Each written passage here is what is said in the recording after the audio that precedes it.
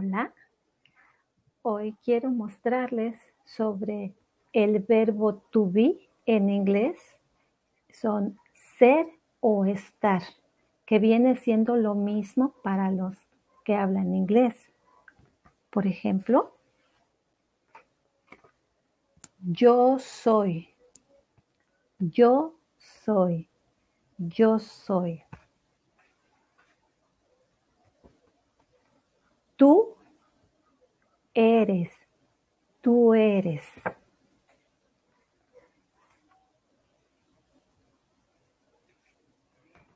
Él es.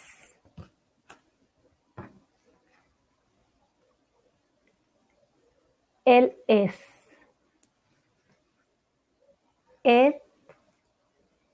Él es.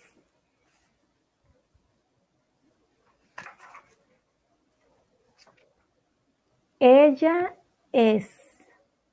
Ella es. Ella es.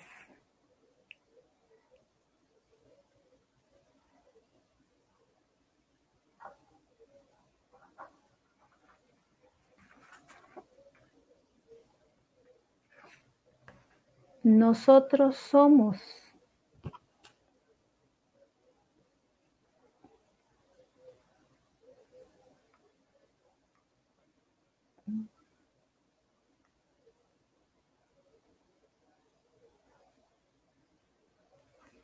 Perdón.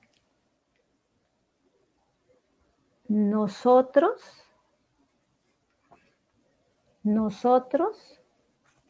somos. Hay hombres y mujeres.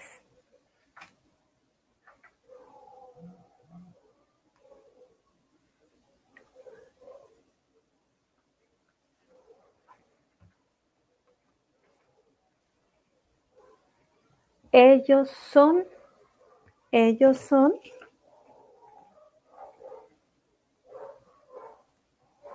cuando señalamos a alguien. Ellos son de 2 en adelante.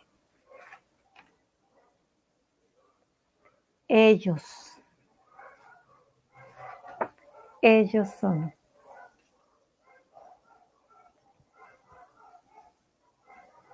Y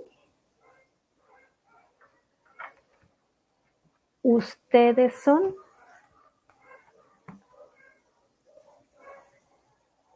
En español, algunos, el español del lugar de España dicen vosotros, que significa ustedes en el español de México. Me dio gusto darte esta pequeña clase. Quizás para la próxima te muestre la diferencia de estar. Bye. Adiós.